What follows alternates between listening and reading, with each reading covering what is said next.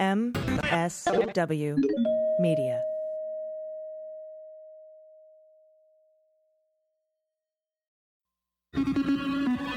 News with swearing.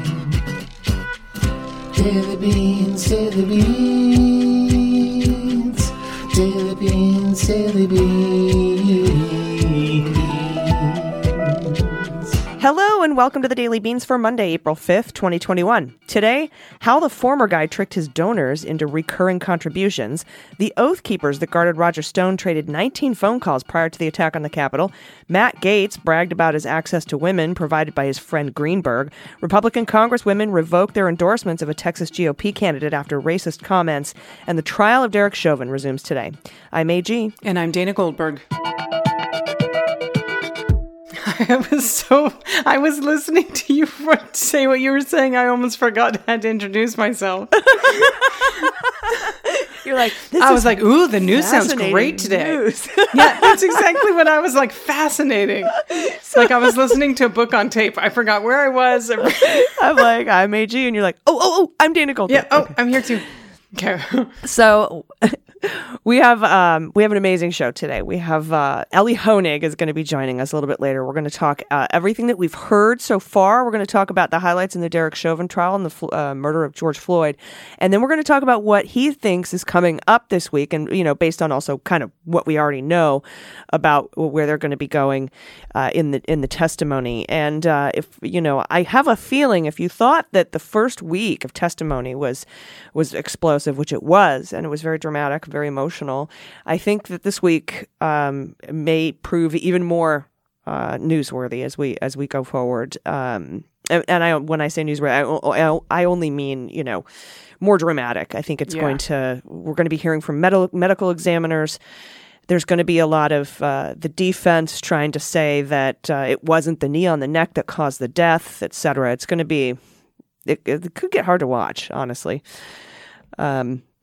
But Elie and I will be talking about that. And then I'll be on stereo this Tuesday with Andrew Torres at 5 Pacific, 8 Eastern. However, I am actually taking a very rare day off this Thursday. Yes. So we will not be on the stereo app this Thursday, but we'll be back next week. So just wanted to give everybody a heads up on that.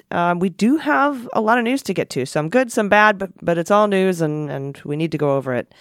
And we have a really great good news segment today too. I've kind of cheated and looked ahead a little bit. You perused. I did. I perused, but I'm excited about that too. So let's do it. Let's hit the hot notes. Hot notes.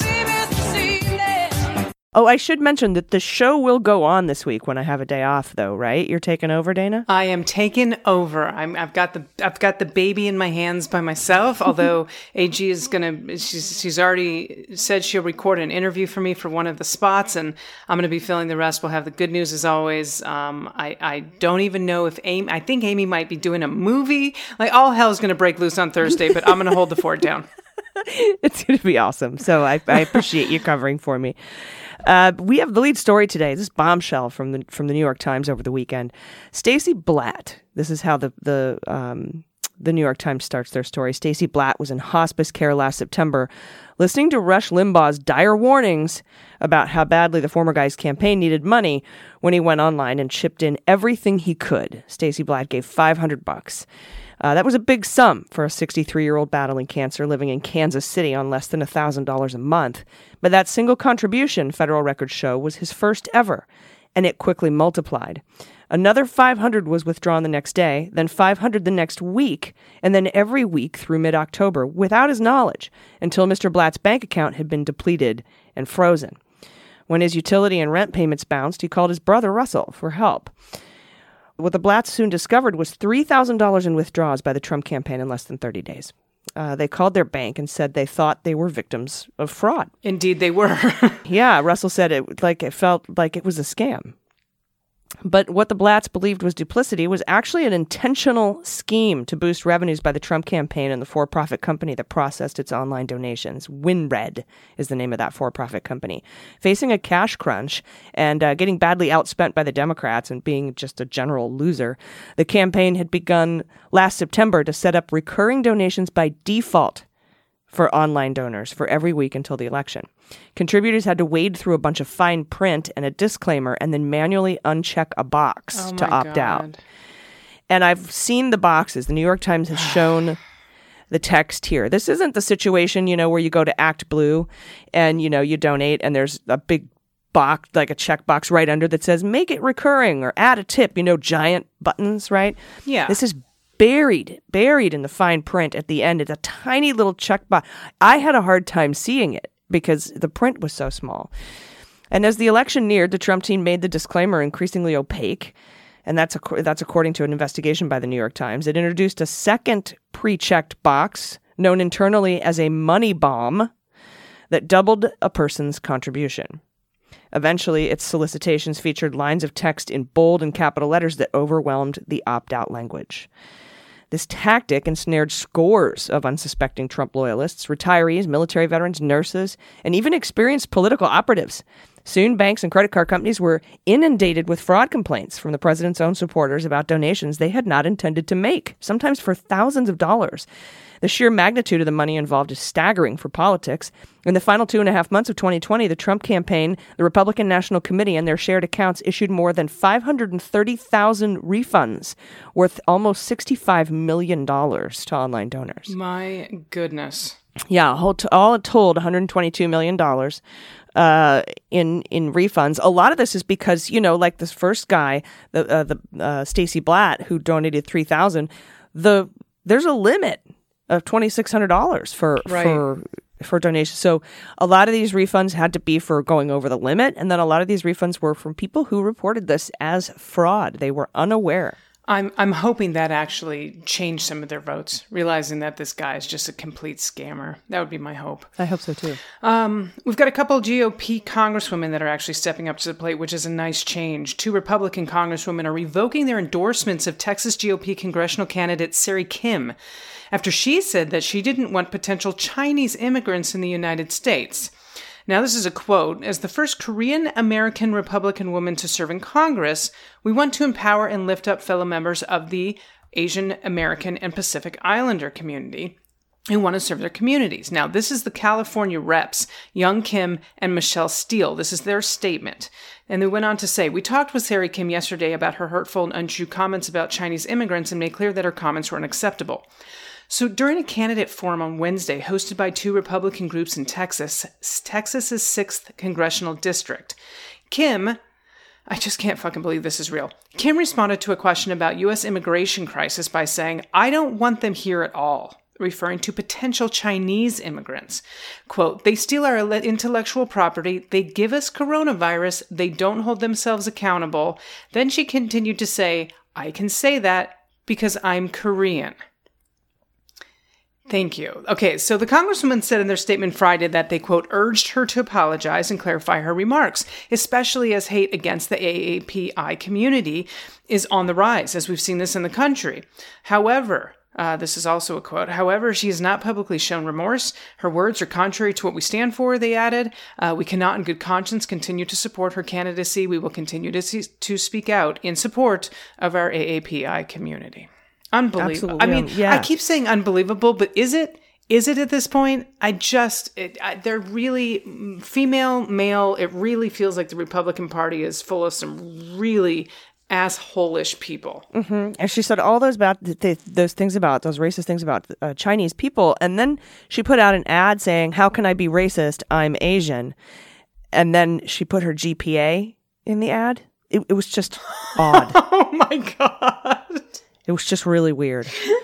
I can say that I'm Korean. Yeah, no, you can't. Okay. Well, the Matt Gaetz saga continues.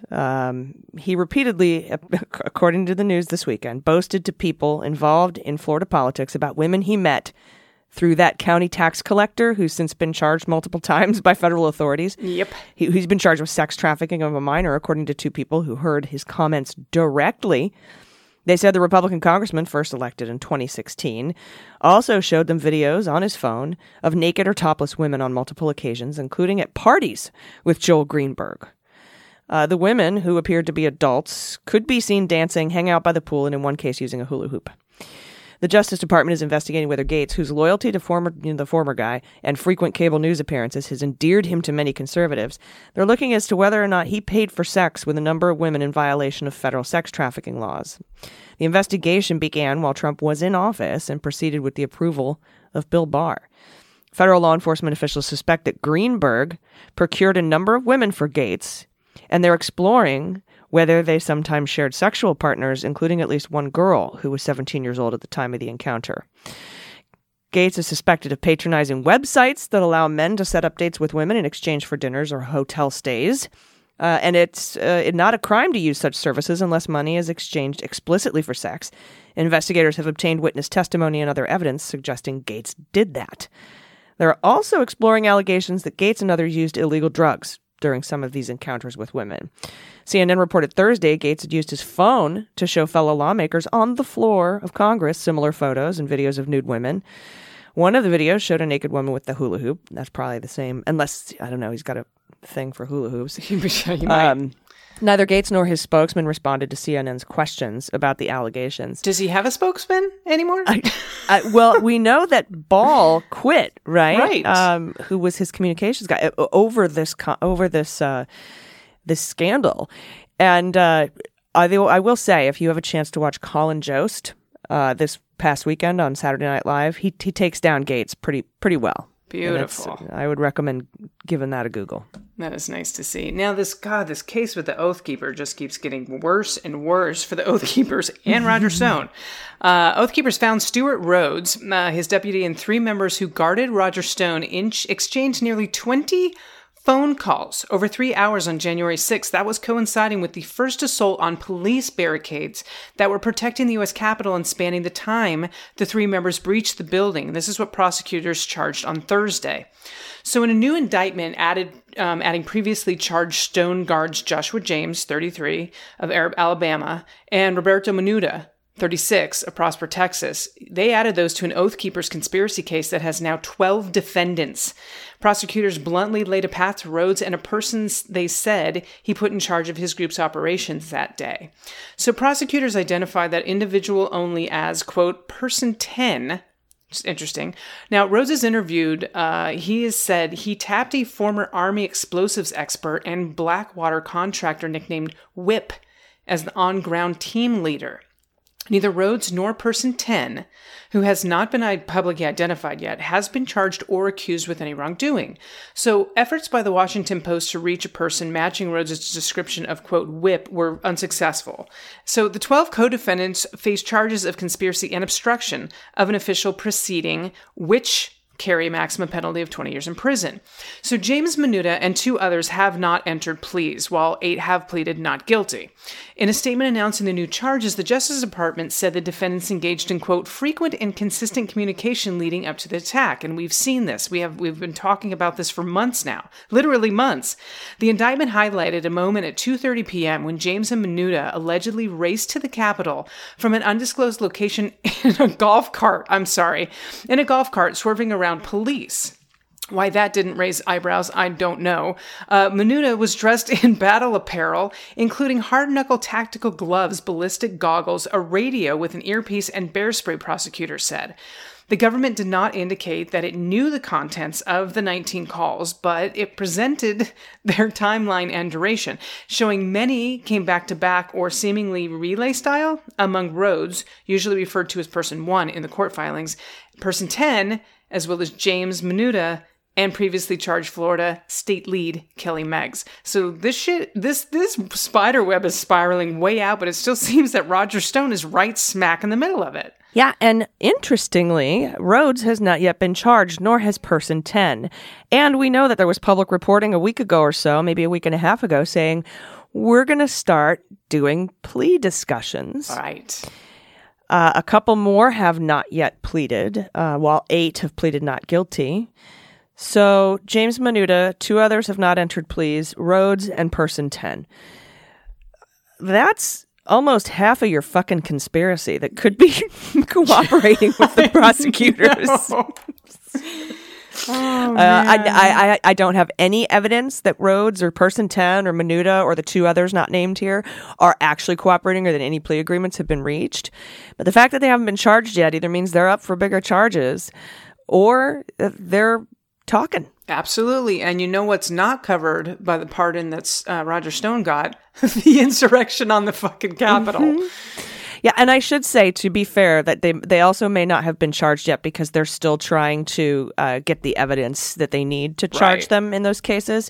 And there also could be sealed indictments we don't know about. I mean, there's a lot of different reasons that they may not have been charged. But I'm just putting beans on the. I think they're singing. That's just me. And interesting that Blackwater is being mentioned. Whip, right? Mm-hmm. Cool Whip from Blackwater is being mentioned. I said January 8th in a big old thread that I posted that I was convinced Eric Prince had his fingerprints all over this. Yeah. We'll see. That could just be a coincidence. Honestly, it could. You know, I have to say that. But does make you especially makes you wonder. With Roger Stone. Things that make you go, All right. We will be right back. We're going to talk with Elie Honig about all the testimony we've heard in the Derek Chauvin trial and the murder of George Floyd, plus everything that we can expect probably to hear this week. That trial resumes today. So stick around. We'll be right back with Elie. After these messages, we'll be right back. Hey everybody, it's AG for the Beans. I used to carry a Lucky Charm with me everywhere I went, but meddling kids were always after it and it ruined all my fun. These days, I keep my fun with me at all times in the form of my favorite mobile puzzle game, Best Fiends. Best Fiends is a top-rated puzzle adventure game, and it's my good luck charm against boredom. You do not have to be a hardcore gamer to love this casual game, and that's good because I am definitely not a hardcore gamer. It is made for adults, but it's fun for everyone, unless you hate fun, like those meddling kids after my Lucky Charm. I love Best Fiends because it's a refreshing break from the daily insanity of the news, politics, and meddling kids, but it still keeps my mind focused and active. For me, it's a great stress reliever, part of my self-care routine. I can focus on character collection, leveling them up, and solving the puzzles to engage my brain and have fun. And the best thing is it doesn't require the internet, so I can play it anywhere without having to worry about using Wi-Fi access or cell data. I've been playing for over a year now. I still find it so calming and soothing. The colors are beautiful, the design is wonderful, the music is it's just so wonderful. I love the increasingly challenging puzzles too. The visual design's amazing. Best Fiends is boredom's worst nightmare. There are literally thousands of levels to play and counting, plus tons of cute characters to collect. So if you never get tired of solving puzzles, good news, with Best Fiends, the fun never ends. Just don't blame me if you become slightly obsessed. Download Best Fiends for free today on the Apple App Store or Google Play. That's friends without the R, Best Fiends.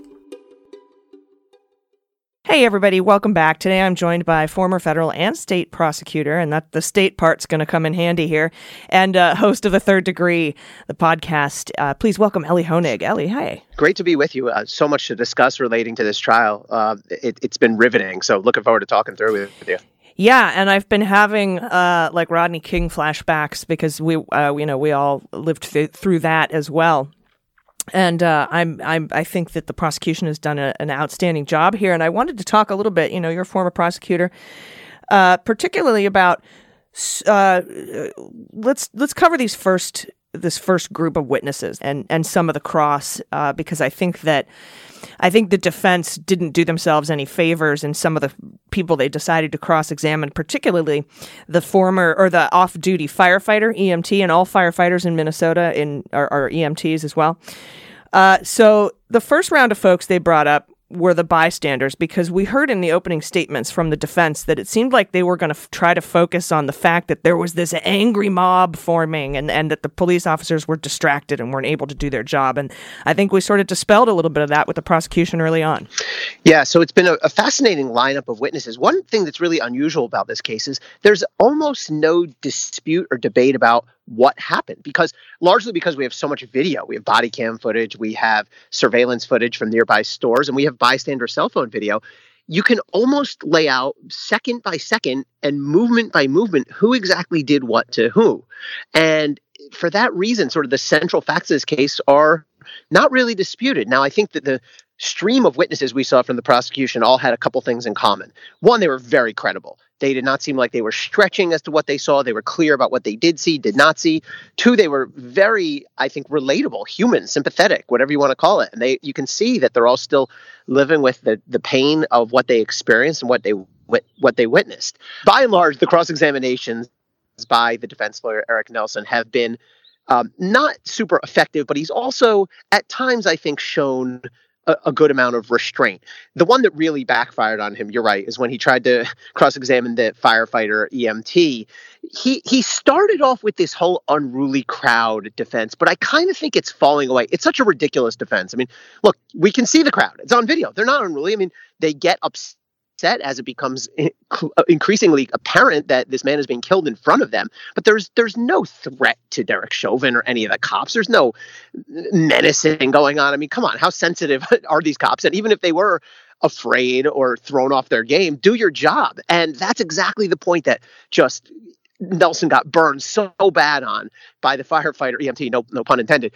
He said to her at one point, well, if you were in the process of putting out a fire and a loud crowd started shouting at you, what would you do? And she basically said, I'd be fine. I'd be focused on doing my job. It wouldn't knock me off my game. And then he tried again, and she just said the same thing. Like, I'm here. I'm a pro. I got to do my job. If there's an unruly crowd, so be it. And that was it. I mean, it was a terrible defense from the start. And I actually believe it's going to, let me put it this way. If I'm sitting in a room advising Eric Nelson, I would say, drop that thing. That defense has lost. It's going to backfire on you. Just move on, leave it. Yeah. I think going forward, and we'll talk a little bit about what's to come. But I mean, I think that their only defense, and of course, everybody deserves a defense, and you have to come up with something. So, I feel like they're going to try to hammer in on this medical examiner stuff, and that it wasn't the main cause of the death of George Floyd. But I that's also a very, very tough hill to climb. And I thought it was interesting too. Then they, after they brought out the bystanders and the minor kids that witnessed it, then they brought out the gentleman who was the last person to talk to Derek Chauvin. He was the one who was saying, "Hey, get in the car, man. Just get up and get in the car." And he's like, I can't. And then he broke down on the stand watching when we got the body cam footage revealed for the first time. And then I thought what was really pretty incredible were the cops, the supervisors, the supervisor and the police officers who, and I've not seen this a lot. They distanced themselves from Chauvin's actions, and I thought that was incredibly impactful. More than distance themselves, they were unequivocal. What he did was, I think the quote from the lieutenant was totally unnecessary, and I think it's good to see that, because one of the sort of recurring problems in any kind of cop investigation is the old blue wall, as they call it, right? The cops sort of circle the wagons and protect one another, or minimize the conduct, or make excuses for bad conduct. And I think policing is changing. I'm not saying it's still far from perfect, but I think this is an important moment when you see the more experienced commanding officers of Derek Chauvin say this was entirely unacceptable. And they've said that from the start, and they're saying it now on the stand under oath. It's very rare to see that. And I think it's making a big impact on the jury, because there's really, in my mind, two main defenses. Now, you touched on one, and I know we'll talk about a bit, the medical causation one, but there's also the issue of whether Derek Chauvin's actions were within police training and policy. And I think that's a serious uphill climb. I can't imagine how his actions were consistent with police policy. And I worked on this. I worked on use of force policy when I was a state prosecutor. But it's very powerful to hear the senior most member of the police department, this quiet, sort of understated man who came on at the end of the testimony on Friday, and he just said, it's not even close. This is just utterly unacceptable. You can kill a guy doing this. And I think that's really powerful for a jury to see. Mm-hmm. And then, but I know that the defense is kind of focusing on some of this body cam footage that we have, where we could hear Derek Chauvin say, no, he's big. He could be on something. We need to wait for somebody to arrive. Apparently, they were waiting for maybe somebody to because I guess in some of these cases when there's somebody who you can't get control of or you can't detain, that they bring ketamine in and give them a shot. And apparently, I think that they're going to try to say, or they have been trying to say, that that's what Chauvin was waiting for. But I mean, almost 4 minutes of unresponsiveness on the ground just sort of makes that defense really difficult. There's so much of an even if factor here. It's like, even if that's what they were doing, you don't put your whole body weight on his neck for 9 minutes. Mm-hmm. Yeah. Right? Mm-hmm. I mean, if the idea is we need to control him, okay, you have him rear cuffed, handcuffed behind his back, and you have him face down on the ground. I mean, just step away from him. Just stand over him in case he tries to do anything. But there doesn't need to be any physical contact at all there. I mean, if you think about it, how hard would it be for him to even get to his feet? I mean, if you want to try it, lay down on your face, put your hands behind your back, hold your hands together, see how hard it is to get to your feet, right? They didn't need to do anything. They didn't need to have any body pressure on him at that point. They should have been standing, in my view, and I'm interested to hear what the witnesses say, but just my common sense human view is they could have just been made a circle around him 10 feet back. And he would have been a zero threat at that point. Yet instead, we have a knee to the neck. Not just I think knee to the neck at all is inexcusable. Again, using sort of a combination of my common sense human experience, but also my work with police departments. Never mind for 9 minutes. And remember, Chauvin has to be justified throughout that 9:29, including the time when George Floyd was just entirely passed out and potentially lifeless. I think that's a real tough road for the defense. Yeah, it will be. And you're right. He was cuffed as soon as he got out of his car. And something that I don't understand is they had him in the back of the cage cruiser and then took him out. So that's even odd as well. I mean, I know he was saying he was claustrophobic and he was having trouble back there, but I don't understand why they even took him out of the cruiser. Well, that part to me is a little bit ambiguous factually, because if you look at the video, it's not clear to me they were ever able to get both doors closed in the back. He's kicking out one way and he's fighting out the other way. And so I think there could be a dispute about that. I don't believe there was a moment where they ever had him in the car with both back doors closed. So I think they may have sort of given up that part of the fight. But one thing that's important to remember is, there are all different gradations and levels of force. Everything from when you handcuff a person, that's a level of force. You're using your body to restrain them. When police can use all different levels depending on the situation.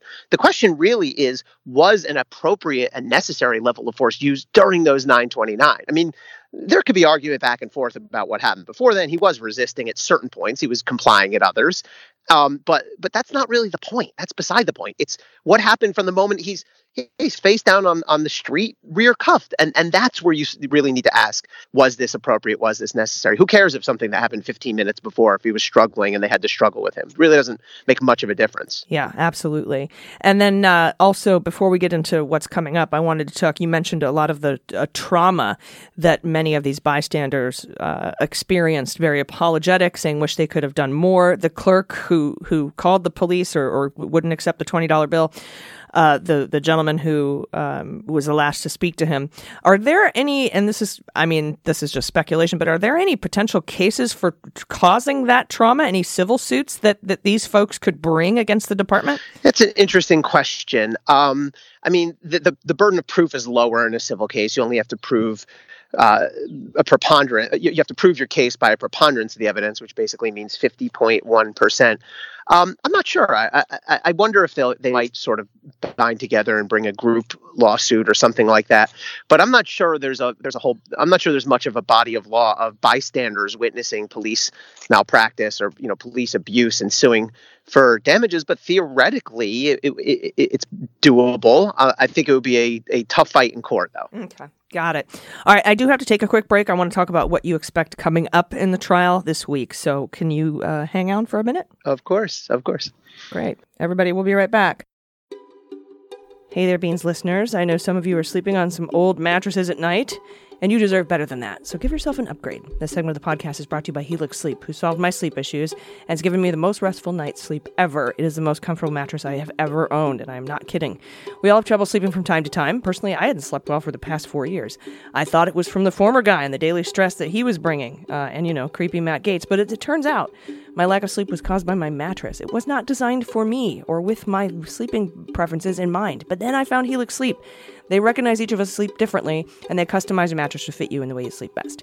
Helix Sleep created a sleep quiz. Takes 2 minutes to complete online. Super simple. And they use the answers to match your body type and sleep preferences to the perfect mattress for you. So if you like a mattress that's really plush or really firm, or if you sleep on your side or your back, or if you sleep really hot, with Helix, there is a mattress for each and everyone's unique taste. I was matched with the Helix Midnight because I like a medium firm bed and I sleep on my side. So it's perfect for me.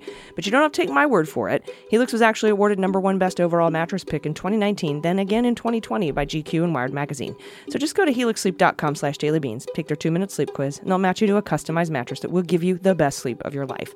They have a 10-year warranty, and you get to try it out for 100 sleeps risk-free. They'll even pick it up for you if you don't love it. Totally risk-free, but you will love it. And Helix is offering up to $200 off all mattress orders for our listeners at helixsleep.com/dailybeans.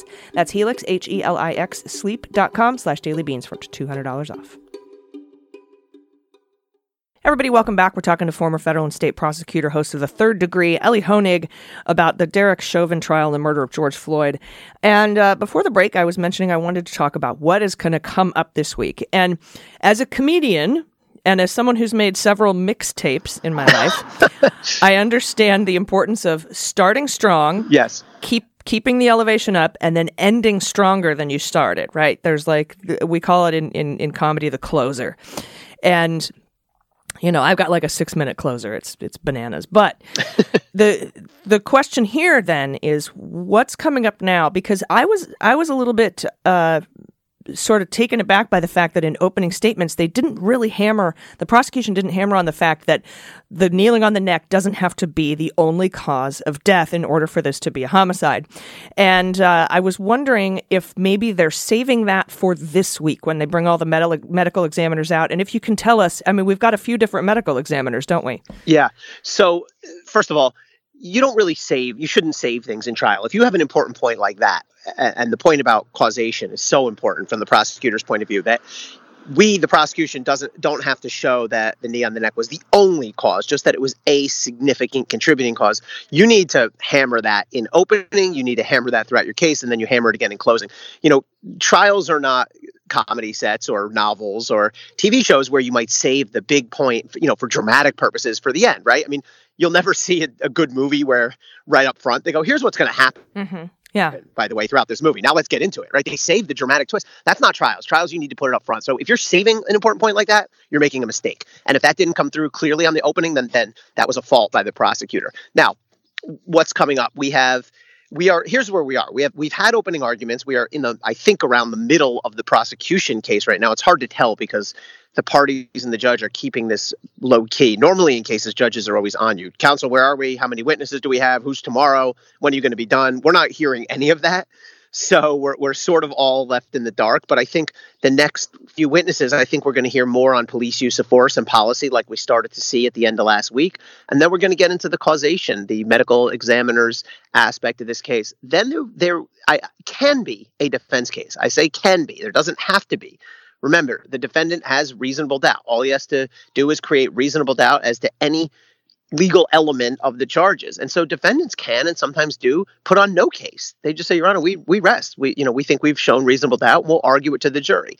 I do think we will see a defense case here. I do not think we will hear from Derek Chauvin himself. And then we'll be into closing arguments at that point. So the medical examiner issue and the causation of death issue, I think, is the next big one. Yeah, I really think that's kind of all that's left. But, like you said, they're keeping it very tight-lipped, and we'll see. But now there's an original medical examiner, and then wasn't there a private one hired? Do they have? What are their differences in what they found? So this is not great for the prosecution, but they can still overcome it. So the Hennepin County medical examiner, the official medical examiner, essentially found that the cause of death was heart failure brought on by the restraint of the police officer, brought on by Derek Chauvin's actions. The family of George Floyd then hired an independent medical examiner who determined the cause of death was asphyxia. So, look, it's not great for a prosecutor to have two different medical reports, but they can deal with it because, importantly, those two reports agree that one, it was a homicide brought about by another person, not some sort of freestanding overdose, for example, to anticipate the defense point.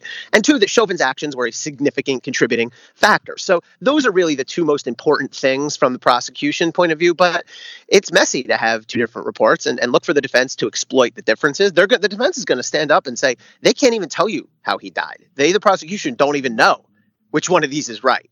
And then in the prosecution, you're in the, somewhat uncomfortable, but you can deal with it situation of saying, well, either way, they agree on these two big facts. Mm-hmm. Yeah, and I think that the prosecution needs to make sure that everyone understands, in the jury understands, and that they need to prove that beyond a reasonable doubt, were it not for the knee on the neck.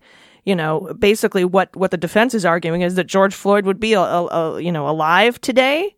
Or he would have died at that minute of something else, so that's kind of the main question that's in focus, right? I mean, because like you said, everything else that led up to it, irrelevant, well, not irrelevant, but mostly irrelevant. But the important thing is we have to understand that it was the knee on the neck that caused, or was the significant contributing factor causing the death of George Floyd. And intuitively, that's why the defense is in such a difficult position here, because essentially their position is it was everything but the knee to the neck. And yeah, essentially, well, he would have died anyway.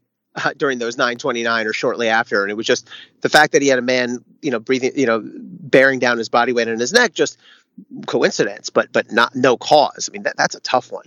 I'm just thinking about this from a normal human being on the jury here. That's a tough one to accept. Yeah. And I think you're right. I think that the defense, they're really going to exploit the differences in those two medical examiner reports. Sure. But even the Hennepin County medical examiner says that it was cardiac arrest, which is not a heart attack, right? I think that the prosecution has made that very clear, because a lot of people assume cardiac arrest is a heart attack. It's not. It just means your heart stopped beating. But that cardiac arrest caused by this knee on the neck. I mean, even the Hennepin County person says it, that it was the significant contributing factor. Yep, exactly. And I believe that both medical examiners ruled it a homicide. Yes, they did. So that's an important fact, because homicide simply means it was caused by somebody else, right? As opposed to an overdose or a natural death, which would have been categorized differently. So the homicide conclusion is important. And how does intent play a role? So there's three different charges here, and each one requires a different level of intent. The top charge is second-degree murder. There, what you have to prove is an intentional assault, not necessarily that Chauvin said, hey, now I'm going to kill this guy, but he said, I'm going to hurt this guy. I'm going to do more than I'm allowed to do to this guy, and that death resulted. Oddly, that's the top charge. It carries the heaviest penalty, 40-year max, but it may not be the hardest level of intent to show. The middle charge, which is third-degree murder, requires a showing of what we call depraved mind intent, meaning I know that this thing I'm about to do is very, very dangerous to human life, but I'm going to go ahead and do it anyway. That's the middle charge. And then the lowest charge is the manslaughter charge, which requires essentially negligence, that Chauvin acted negligently. And all of that turns on to what extent Chauvin was acting outside of or beyond what was permitted under police policy and procedure. And does the prosecution, as a rule, try to prove the highest charge and let everything else fall where it goes? Sure. Well, yes, you're always aiming at the top charge. And I think if I'm the prosecutor in this case, I'm going to argue that his intent was significant enough or sufficient to meet all three. I mean, right, it's not necessarily pick one. I want to make sure that the listeners understand the jury's going to be voting on each of these counts separately and independently. So they could convict on all three. They can convict on one or two of the three. They can convict on none of them. If I'm the prosecutor here, I'm arguing that we've shown sufficient intent for all three, basically intent that goes beyond what we need to prove any of these. Okay, so second and third degree murder aren't mutually exclusive, is what you're saying. He can be guilty of both. Sure. If he says I'm going to hurt this guy, I'm going to hurt him really bad, and I recognize that it's really dangerous what I'm about to do, that's both of them. Yeah. Well, we will keep an eye on this trial. We'll keep watching you on CNN, do your analysis, and I appreciate your time today. Tell everybody where they can find you, your podcast, all that. CNN, flip it on whenever the trial's going. My podcast, Third Degree, we've been covering this trial as well. I got a book coming this summer, which we'll talk about, Hatchet Man, about what Bill Barr did to DOJ. That's coming out in July on Amazon. I love pre-orders, so you can find me all over. Awesome. Thank you so much. Appreciate your time today, Elie Honig. All right, AJ. Thank you. Everybody stick around. We'll be right back with the good news. Hey everybody, it's AG. A little bit earlier I was talking about my trouble sleeping and how all my problems were solved by Helix. Even cooler, Helix has gone on to start Allform to bring beautiful customizable furniture to every room in your home. Allform crafts the most gorgeous, high-quality sofas and chairs made to your specifications and then delivered directly to you with fast free shipping. You customize your own sofa using premium materials, and you do it at a fraction of the cost of traditional stores. With Allform, you can pick your fabric, which is spill, stain, and scratch resistant, great for the pod pets, the sofa color, the finish of the legs, the size, the shape, the configuration, to make sure it's perfect for you and your home and your family. I picked out a 3-seater sofa and customized it in whiskey color leather with a walnut leg finish and a chaise, and it came in a couple days. I put it together myself, no tools needed, and I'm absolutely in love with it. It's roomy, modern, comfy, and I especially love it was designed just to my specifications. Normally, if you want a new custom sofa, it takes weeks or months, and you need someone to come assemble it in your home. But Allform takes just 3 to 7 days to come in the mail, and you can assemble it yourself in a few minutes. They have gorgeous armchairs and love seats all the way up to an 8-seat sectional, and there's something for everyone. You can always start small too and buy and add more seats later if that's, if you want your Allform sofa to grow and change with you when you move. And best of all, you get 100 days to decide if you want to keep it. That's more than 3 months. And if you don't love it, they'll pick it up for free, give you a full refund. Easy breezy. They also have a forever warranty, literally forever. So to find your perfect sofa, check out allform.com/dailybeans. And Allform is offering 20% off all orders, 20% off all orders for listeners at allform.com/dailybeans. Everybody, welcome back. It's time for the good news. Well, we'll float on, good news is on the way.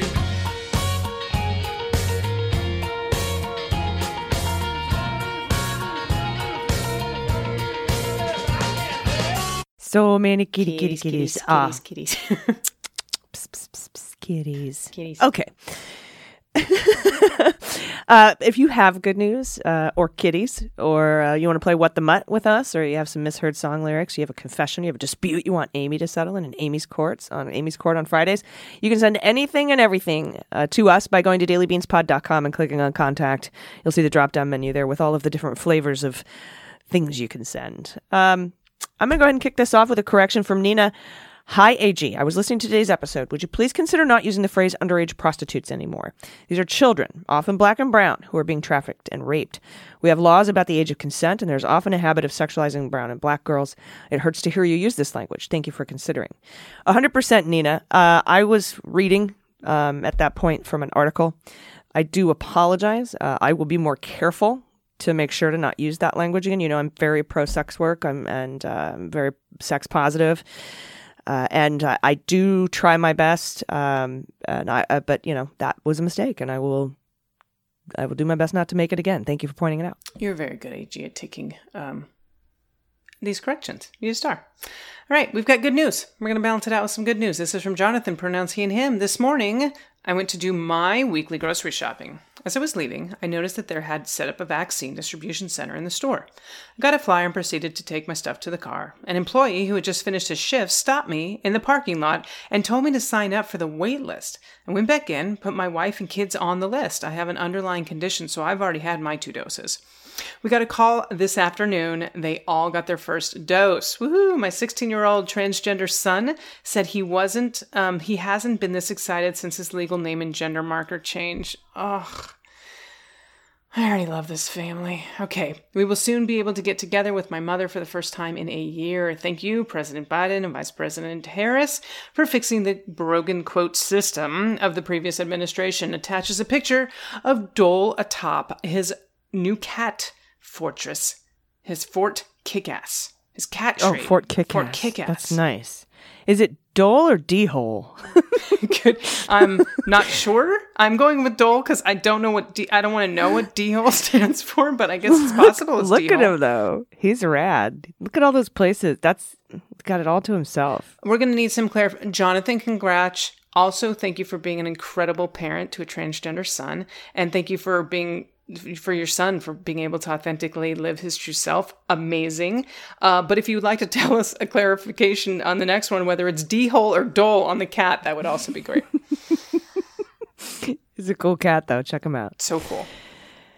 All right, next up here. Oh, more kitties. This is good news, I promise. I don't have a name here or any pronouns. It just says, this is good news, I promise. My father passed away 20 years ago on Easter Sunday. Holidays that have rolling dates are very difficult, especially during milestone anniversary dates. Not only do you have the holiday, if they don't match up, you also get the date. So on to my good news. Eventually, I was sitting at home, remembering the day I knew for sure my father was not going to recover. He had gone into the hospital to have cardiac bypass surgery on 12/29, my daughter's 18th birthday. He needed to have the CABG in order to eventually get an abdominal aortic aneurysm repair. Well, his lungs were not healthy enough, and he was put on a ventilator. After 2 weeks, getting a tracheotomy to save his vocal cords, meaning the last time I heard him talk was the morning he went in for his bypass. My father had a beautiful voice, speaking and singing. His aneurysm ruptured on 1/29, and after that date, he was put on in a medically induced coma. So on Good Friday, 2001, when we went to visit, and he was in his own room, and the doctor met with my mother, and I knew he wasn't going to be at his oldest granddaughter's high school graduation. So anyway, at home remembering, my phone rings, and it's a very old friend of my father who moved away more than 50 years ago, a man I called once 12 years ago to tell him my mother had died also. He called to say that my father had been a very good friend to him. I did start crying, but it also gave me joy that the man I don't remember would call me out of the blue to tell me that. Enclosed pet tax pics. My youngest cat, Catspur, 2 years old, an orange tabby. My father and me with 2 black cats. And my oldest cat, Batman, 13 years. The black cat tradition continues. Oh, look at Batman. Hi, Batman. That's a great photo, by the way, of the dad. Oh, my God. So sweet. So cute. Thank you for that. Thank you for that story. Absolutely. This one's quick. This is from Phil. Can you guess what this guy's made of? Let's see. That looks like a corgi pit. Yep, corgi pit bull is my guess. I'm going corgi pit bull. Your guess is as good as mine. Nothing there, huh? I'm going corgi pit. Or a pit bull dachshund. What's the old joke? It's called a wiener pit, just Could like be. your mom. Hilarious. Sorry. I love it. Yeah, your guess is as good as mine. Hee. What a cool dog though. Check that guy That's out. fantastic. Little short legs. I love it. Should I take this next one since that was so short? Yes, Okay. go for it. This next one's from Caroline, pronouns she and her. Good news. Aside from my 9-year-old, I believe that all my immediate family members have at least one COVID vaccine. Woo-hoo. Why do I only believe? Well, my 14-year-old and 16-year-old kids both participated in the Pfizer clinical trial. My 16-year-old has been unblinded, aka they told us what treatment arm he was in, and was on a placebo, and thus got his first shot last week. Now, my 14-year-old remains blinded, but when she got her shots, had all the effects we hear about. The 16-year-old had no effects, and hubby and I got shot number 1 this week. Interesting.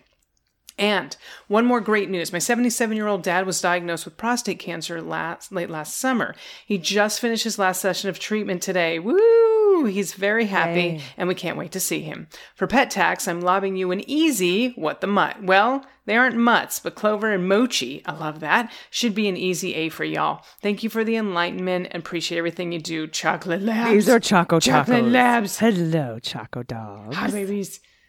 Oh, so cute. Sweet. They look so soft. Oh, well, thank you for that. And that's so great that your dad finished the last session of treatment. That's so great that you get to see him again. And I bet your other kid had got the Pfizer shot if they're still blinded. I bet. Okay, next up, pronouns she and her, anonymous. AG, my pickles are Heifetz kosher dills. They used to be Domawai Ogorek Polish pack dills, but the company has been bought out. But these are the right ones. Not too much vinegar, hint of sweet, and full of happy memories from this St. Louisian. Is it Louisan? St. Louisan? St. Louisan? St. Louisan. A St. Louis. Somebody from Louis. Missouri. Yes. I grew up in St. Louis, and these were the only ones my mom ever bought. They can be ordered at Maynard's, MENARDS.com. Nice. I'm going to have to try those. I love pickles. Pickle pick and pet tax attached. Oh, and there's the kitty. Love it. Hi. Thanks for the pickle pick. Pickle pit and pet tax. Uh-oh. Oh, you scrolled, didn't you? Oh, no, you didn't. Okay. Yeah, you got to see the eyes on this next pet. Okay. I'm not scrolling. This is from Logan. Pronouns they, them. Hello. My name is Logan. Pronouns they, them. Thank you so much for having that be a part. I recently found your podcast. It's awesome. I also just heard the What the Mutt segment, so obviously had to pause and send such an important message. My dog Layla is 2.5. She's a rescue and was brought up north from a high kill shelter in the south as a puppy. She's an adorable purebred mutt. We got her at 10 weeks, and we were told that she is a papillion mix. Oh, papillon. Yeah, you got it. Papillon. I don't even need to edit, just papillon. Papillon mix. Papillon. Okay. Complete guess from the rescue. She was born in rescue, and all that they knew about her was off guessing her mom's mix. FYI, my mom was also rescued. Sorry, my mom. No, I can't even. Okay. FYI, mom of the puppy was also rescued and is also in a loving home. Jesus, Dana. Okay. We did have our DNA test done early on, primarily for health reasons. This one does a full panel on what they are carriers for or may develop. Nice. But of course, wanted to know her mix. She is a 6-way mix. Okay. She's a 6-way mix. The shelter thought she'd be no more than 20 pounds fully grown. She's actually 45 pounds and very healthy at that weight. No one ever gets all 6 correct. So I think there is a Doberman as well as a Husky in there. And I'm going to also say a Corgi. Look how short those back legs are. Yeah, but the front ones are long. Look how cute this dog is. Oh my God, she's not as short as I thought. Okay, we got Shepherd, Dobie, Husky. Oh, I only have 3. I've got Husky, Australian Shepherd, German Shepherd dog, Chihuahua, Okay. Dachshund, and Pointer.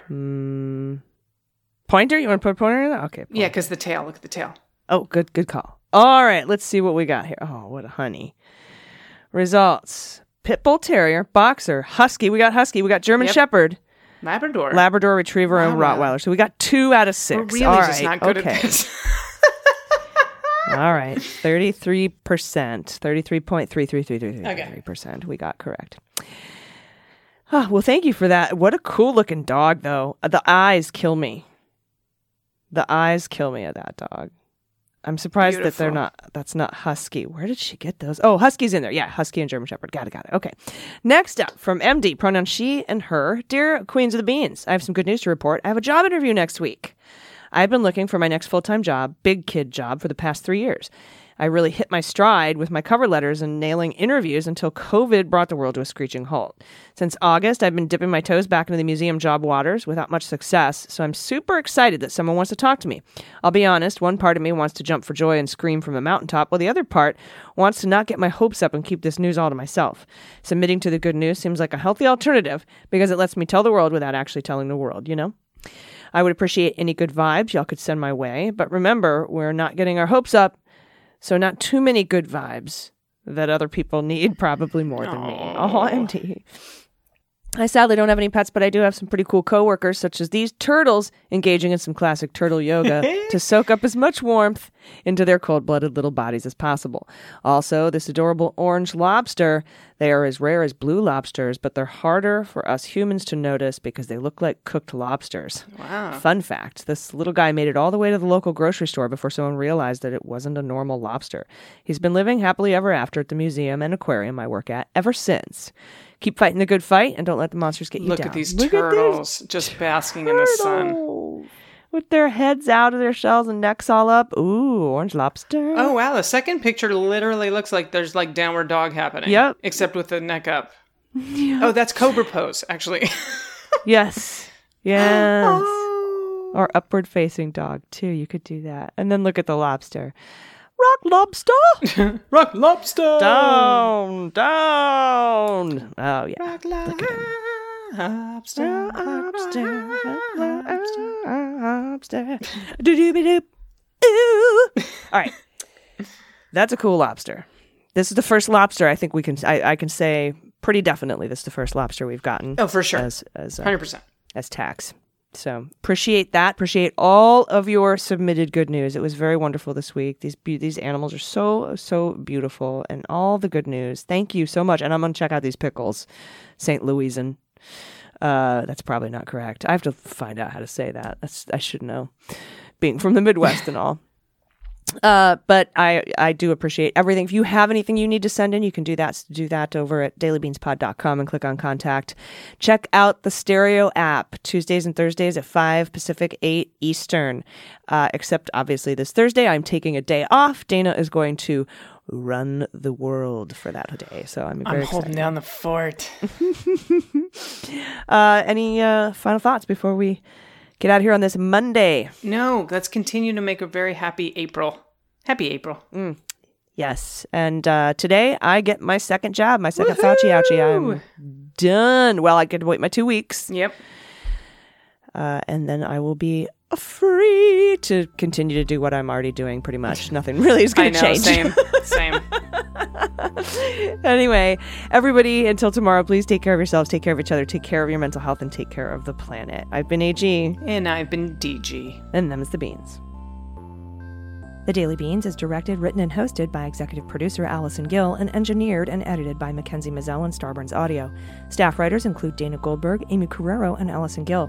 Our copy is written by Jesse Egan, and our marketing manager, executive assistant, and social media director is Kunai. Fact-checking and research by Allison Gill, Dana Goldberg, and Amy Carrero. Our music is written and performed by They Might Be Giants. Our web design and branding are by Joelle Reeder and Moxie Design Studios. And our website is dailybeanspod.com.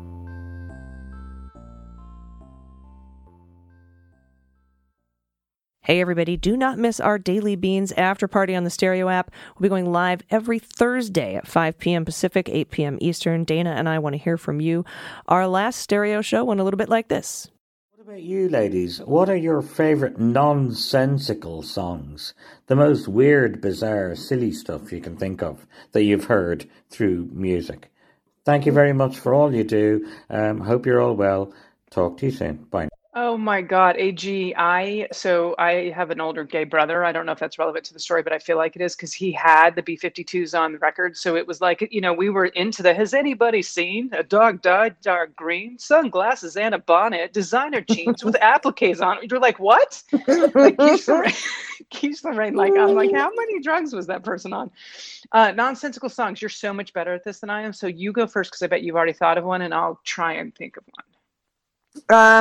My favorite nonsensical songs come from They Might Be Giants. For example, oh yes, Boat of Car is really good. And then of course, I'm going down to Cowtown, a cow's a friend to me, lives beneath the ocean, that's where I will be, beneath the waves, and that's where I will be. I'm gonna see the cow beneath the sea. Yeah. There you go. No. Although, was he whale watching? Is it really that obscure? You won't answer any questions about their lyrics. I've asked multiple times. Oh my God. The best I love their. Oh, go ahead. The best I can get out of them is the explanation of Birdhouse in Your Soul, which we already knew, right? Right. Not to put too fine a point on it. Say I'm only be in your bonnet. Yeah, it's sung from the point of view. Sung from the point of view of a bluebird nightlight in the bathroom. Yeah. I love that song. It's one of my favorite ones.